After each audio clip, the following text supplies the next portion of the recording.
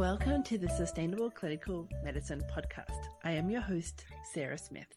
I am a practicing rural family physician and the charting coach. This is the podcast for physicians and advanced practice providers who are ready to step back from the busyness of their clinical day to share ideas, question everything, and redesign their clinical day. We are redesigning clinical medicine to create sustainable clinical days and create time for our lives outside of medicine. Join us for discussions with world experts who are helping design sustainable models of clinical medicine and the physicians or clinicians who have discovered or designed sustainable models of clinical medicine for themselves. Hi, and welcome back, everybody. So today I have guest Dr. Cara Pepper, practicing primary care telemedicine internist and certified life coach in Atlanta, Georgia, who rebuilt her life and career after burnout. She uses forward-facing evidence-based coaching to help high-achieving perfectionists through burnout and career transition.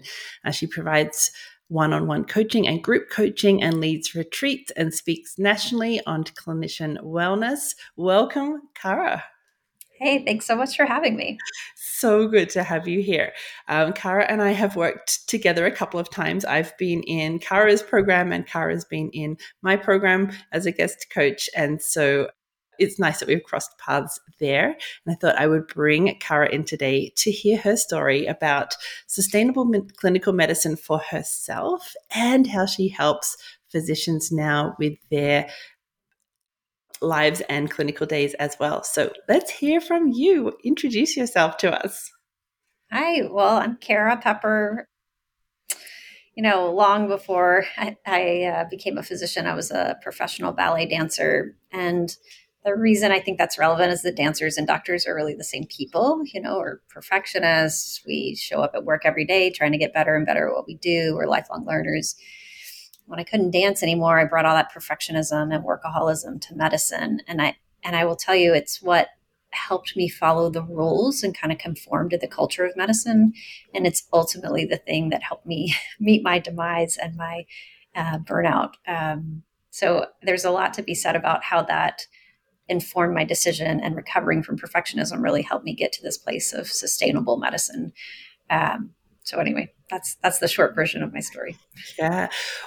What did burnout look like for you? Because we say burnout a lot and it's such an individual thing. Those parts of it that you're willing to share, kind of what does burnout look like from your point of view? Yeah, for me, it was the avoidance of discomfort. I wanted to do a good job taking care of my patients. I had a husband who traveled full time and my children were really young.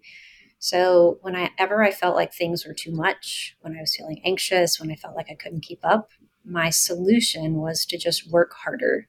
And I think so many of us receive that messaging, like it's just a season, just work harder. It's just a tough rotation. It'll be better later. And so I did that. I was good at it. I was good at putting my head down. And the overworking for me really numbed feelings of anxiety or stress. And so it became kind of this vicious cycle of I'd overwork, I'd create more work for myself that would stress me out. And then I'd try to overcome that with overworking. So I didn't feel much in the end, actually. People talk about this overlap with depression or whatever. I felt nothing. I was absolutely numb. I was definitely not feeling those feelings of discomfort, but I wasn't feeling joy. I wasn't connected. I wasn't happy. Like medicine just felt kind of like a drag. It didn't like light me up anymore. It's just like I was muted. Everything across the board was muted. But the physical exhaustion piece was finally the part that caught my attention. I literally just couldn't get out of bed early on January 2016. And I had to call my partners and be like, I can't come to work. Like there's something wrong and I need to take a break. And so my burnout felt like nothing, which was actually pretty terrifying. Yeah. And so you paused work. Were you able to take an amount of time off? Did you know what was going on? Did you think it was something else? I knew I needed a break Mm-hmm. for some personal things that were going on at the time, marriage difficulties. My Mm-hmm. in-laws had died, and because of the stress at work, I knew I needed a break, but I didn't feel that I had permission to do that. It felt like Mm-hmm. failure because when I looked around, everyone else was just trucking along. Yeah. But I had a mentor who was like, "You need to take a break." And so Mm-hmm. I took a sabbatical, which now in retrospect, I think is kind of indicative of the problem. I took 6 whole weeks because that's maternity leave in America. So, like, what I needed was 6 months to a year. And my mentor said, like, just take a break. Like, this job will be here for Mm-hmm. you when you get back. But all I could give myself permission to do was 6 weeks. And that bought me enough time to not feel like I was absolutely on fire. Yeah. But I wasn't well when I came back. But I Yeah. knew things had to change in that point in time. Yeah. I love that you had this person in your life. You call her, I'm presuming her, but it could be not, It mentor. actually was a man. Yeah, it was a man. Interesting. Mm-hmm. So that person saw you, saw what you needed, and was able to give you that insight, and you listened. I love all of this. I Yeah. think this is an important person in our lives. Did you know that this person was this for you prior to this kind of? Yeah, he was a senior member of the practice who'd interviewed me. He had always been an advocate for me and supported me and had always given me some encouragement. I think he saw a lot of himself in me, Mhm. this kind of like frenetic overworker. And incidentally, when he hit about 40, he took a year off, did something medically related, but took a break from his practice and came back. So he had lived that experience in a time where certainly that wasn't happening. And so he saw the same kind of patterns in me and was like, you have to take a break. And I had argued with him. I was like, I'll just take 2 weeks. And he was like, you need 6 months. And I was like, fine, I'll take 6 weeks. The negotiation. All right. Yeah, So right. he's part of the spotter. Did you have any other spotters in your life who may have been talking to you before you hit this crisis point? Was there other people that you had identified in your life? Helpful people? I certainly had close friends who Mm-hmm. were worried, but also kind of like knew that I was not listening very well. My parents. But what I perceived at the time was pity and failure. Mm-hmm. People would say, I just don't know how you're doing this. And what I would hear was like, why are they like pitying me? Like, I'm just going to like suck it up harder and I'll show them that I'm okay. Or Yeah. my mom would be like, you just look so tired. And I'd be like, Mom, like, what do you expect? Right. Like, what I wasn't hearing was like, it's okay to be human. It's okay to be perfect. Everyone else is faking it. And like, this idea that you are so unique in your struggles is actually not true. And Mm. so, anyway, And I there just like, lies the danger, right? Because we think that we are alone. yes, Yeah. yes. All right. So now a lot of your work, tell us more now. So you are still practicing as a physician and you're also helping other physicians. So what was that transition like for you? So what was your journey into discovering of what you needed from this place where you're in bed, can't get out, you're taking 6 weeks off, you feel like you're not quite on fire, and now we're totally different. So walk us through what happened next.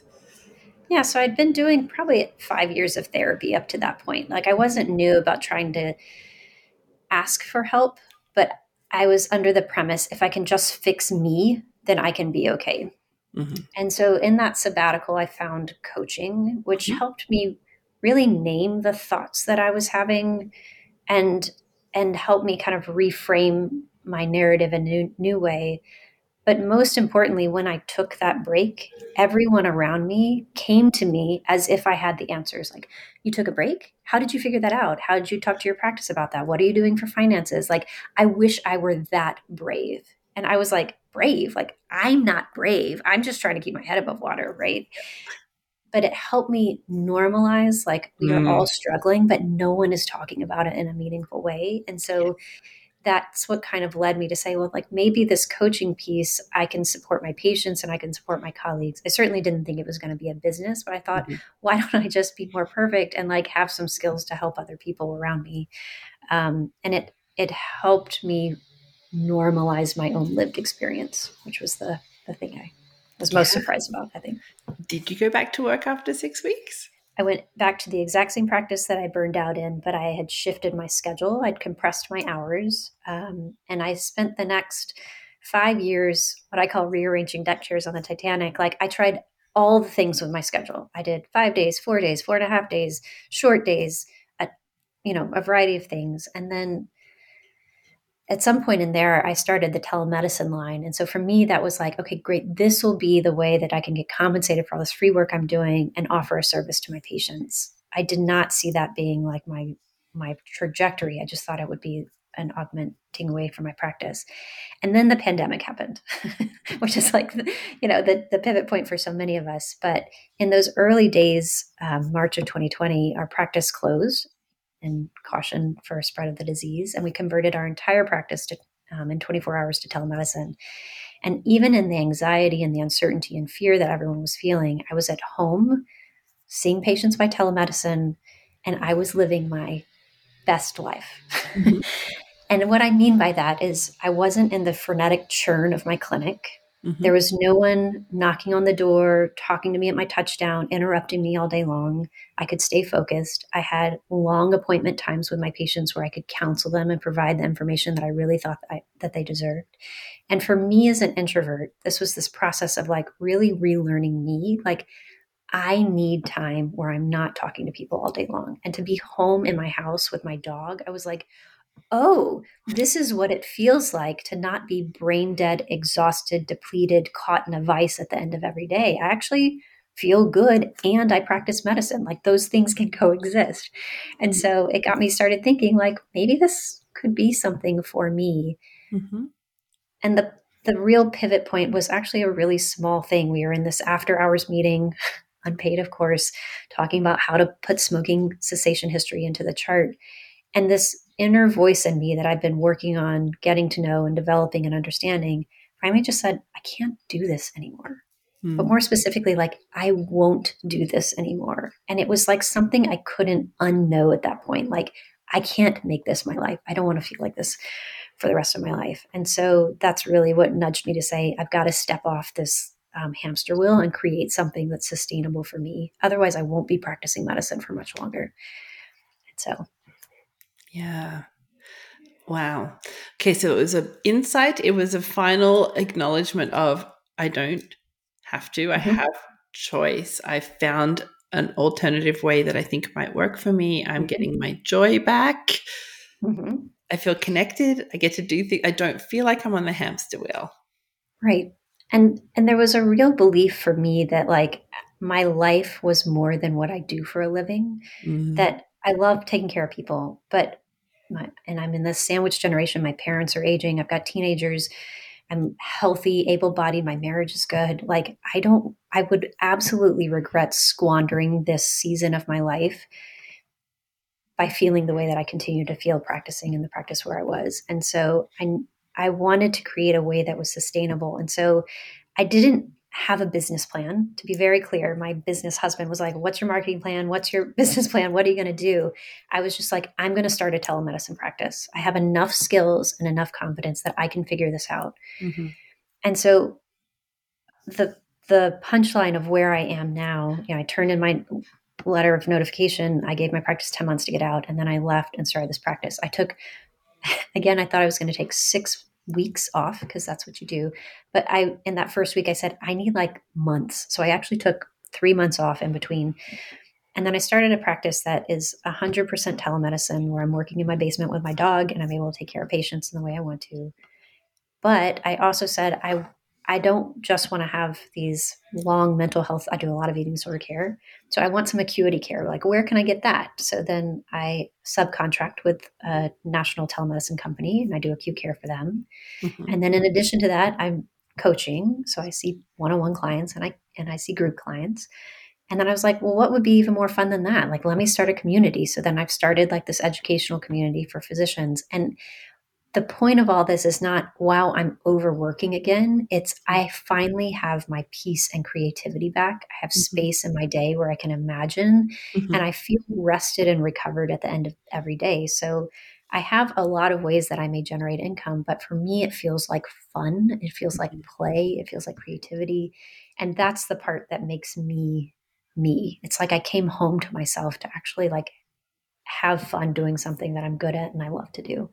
Yeah. That's the joy for me.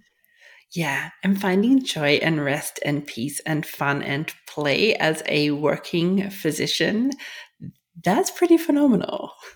Yeah. Like, can you imagine being happy and not dreading Mondays and also being excited to see your patients? Like, Yeah. I spent so long being like, ugh, oh my God, all my crazy patients are on my schedule today. Like, it wasn't the patients, it was me. I was so Yeah. exhausted and burned out. Like, that's not a way to live, and our patients deserve better than that. So, Yeah, yeah. So you tried everything within your own environment where you had been in the clinic. You had the little window into some telemedicine that felt much better. And you mhm, said, finally listened to the voice inside and said, okay, we're making this change. Kind of jumped without having a landing platform, said mhm, 6 weeks off again, mhm. and then went, no, this time it's going to be 3 months. Love Right. this. Yeah. Mhm, mhm. Tell us about this perfectionism piece, because that's something that you said that you're working with physicians on helping them in their days when they're dealing with this perfectionism thing. So, how does that look? What does that look like? It looks like a lot of things. As Mhm. you know, it shows up in charting. Like Mhm. if I can just have the perfect note, if I can not look like an idiot. But for me, career wise, it looked like this is the way to practice medicine. Very binary. You stay in academics or you go into private practice. And if you go into private practice, you see a bunch of patients and you take great care of people. But like, I didn't realize that is only the tip of the iceberg, that there's so many ways to practice clinical medicine if that's what you want to do. But we have these skills that we can do all kinds of things outside of clinical medicine if we chose to do that. And my real belief for all of us, for anyone who's listening to this call, is like our ledger is in the black. The fact that you exist in this world, everything you've done up into this point, like you owe no one anything. You've done great world. The world is a different, better place because you exist. And if you choose to continue to see patients, it's a choice. And Mhm. you get to choose what that looks like based on your own set of values, your own set of needs. And the idea that there is possibility, variability, and that it's expected for us to be human, to like listen to those things, for me was hugely freeing. And having a spouse outside of medicine, I think, gave me that perspective. Like, he's expected to grow. Like, he didn't take his first job out of graduate school and kept it for 20 years. He's Mhm. expected to change jobs. He's expected to get promoted as he grows. In fact, if he kept the same job, people would be like, are you okay? Like, do you not have any ambition? Are you the same person you were at 25? And so in medicine, this culture of you just have to take the job you took out of residency, I think is a real fallacy and limits our possibility for contributing.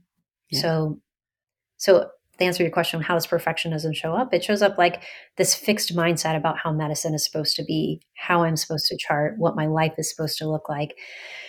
No tolerance for anything less than exceptional. And to be clear, you can be competent and excellent and not be a perfectionist. In fact, I find those two things to be almost diametrically opposed, but not Mm, entirely.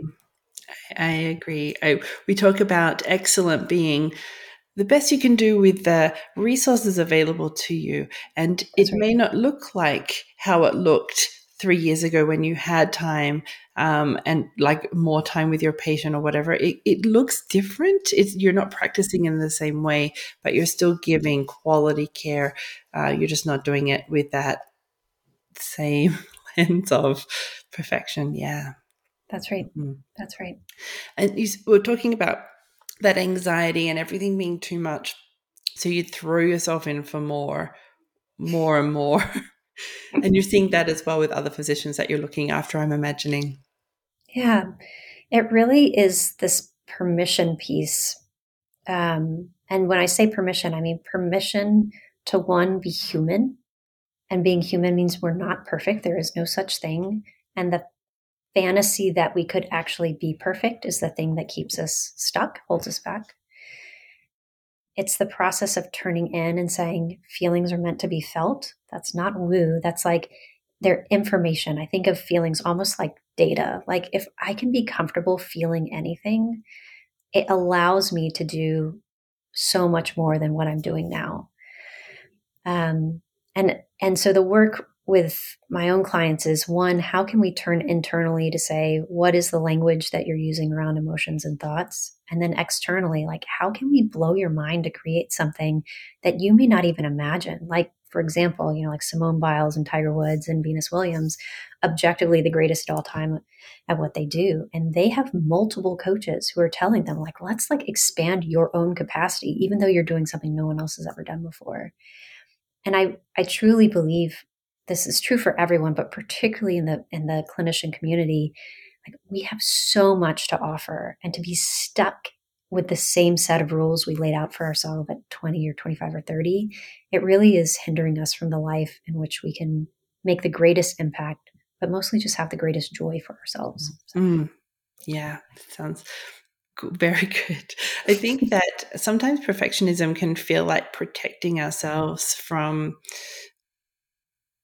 either the judgment of others or the judgment of ourselves. So when you're talking about feeling anxious, so you'd work harder, do you think that anxiety was, I'm going to make an error, or someone's going to look down at this or question my quality of care or my professionalism or my judgment? Is that sort of the parts of anxiety that you were feeling as well?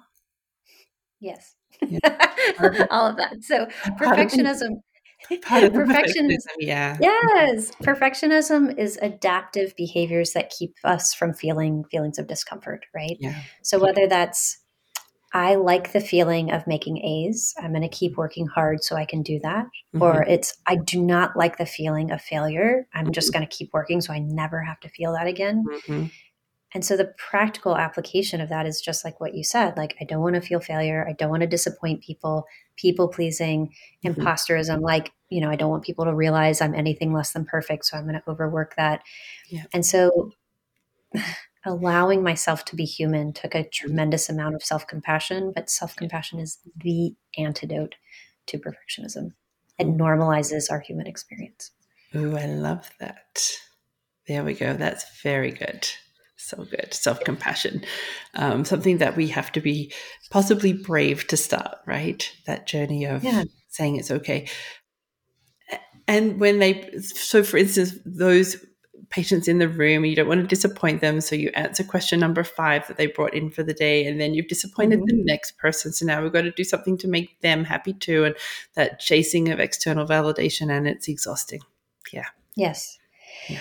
And the thing I think is more accessible for people who are pretty rigid or don't have a lot of failure tolerance, like self-compassion for me felt kind of cute, like sticky sweet. Like, that's cute for like a spa weekend, but like in my real life, I have real responsibilities where I have to be on top of things.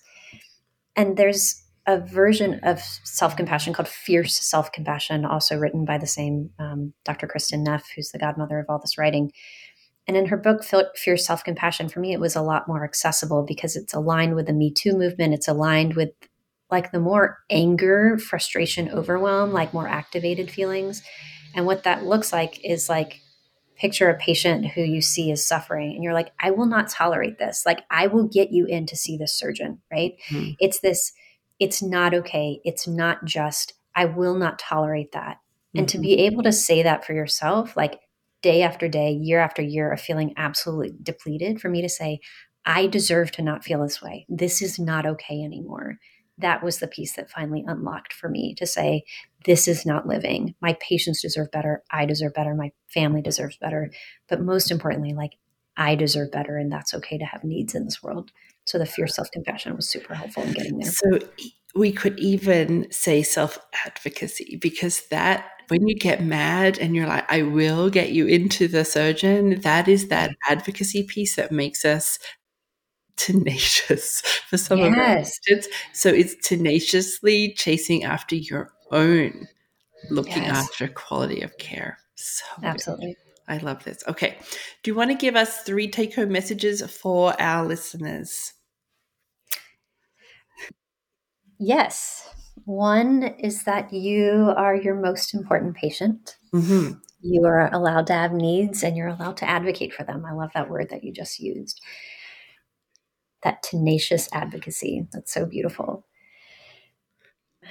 The second is that, medicine doesn't have to look the same for everyone. It's not an either or, it's a multiple choice exam. And so this is your life. You get to create medicine, and in or out of clinical care, you get to create whatever you want. And you never know what hangs in the balance of making those decisions. You don't have to have it all figured out. Really, the next thing is just take the next step. And that can be really small. Like, I'm going to email a mentor and ask for help. I'm going to call a friend and say, what's it like in your practice? I'm going to make a list of all the things that really matter to me. I'm going to make a list of all the things that I will no longer tolerate. Like, what is that next tiny thing that you can do to move you along? Because I didn't know that I would be here living my best life, quite literally happier than I've ever been, when I said, hey, my patients need some telemedicine 4 years ago. I didn't realize that my whole practice would become that. But it was just like taking that next step, that when you wake up and 4 years have gone by, like, you never know what hangs in the balance of that. So just go for it. Yeah. If we're just going to quickly deep dive into what does telemedicine doctoring look like? So tell us a little bit more about your daily practice, just so people get a little insight into what does telemedicine look like on that side of things, because it's a difference to where you were before. Yeah. So don't tell my med school professors, but like, I don't have to lay hands on every patient that I see. That that is not necessarily true for every specialty, but in internal medicine, if I don't know the diagnosis by the time we're finished talking, like, we're kind of in trouble, right? So 90% of what I was doing in a brick and mortar practice was really the diagnostics, and then or the history taking, and then needing the labs or imaging. So I can do everything that I just mentioned from the beauty of my own home. So I talk to patients, I have hour-long intakes with them. And then if we need data, I'll send them to their local lab to get their labs drawn, or an x-ray facility. So it's a lot like most clinics run. And so I do chronic disease management. Things like diabetes can be very easily managed. The patient gets their labs, or they download their glucometer information and send it to me. We review it. I can do a lot of urgent care. You think about skin rashes, you can see that stuff, coughs, colds, UTIs. There are obviously some limitations like chest pain, belly pain, acute neurologic stuff, but that's changing. Like, in our local hospital, there's a neurology robot. So the neurologist is at home in their bed looking through the computer at the nurse doing the exam. So I think we're really pushing the boundaries of that.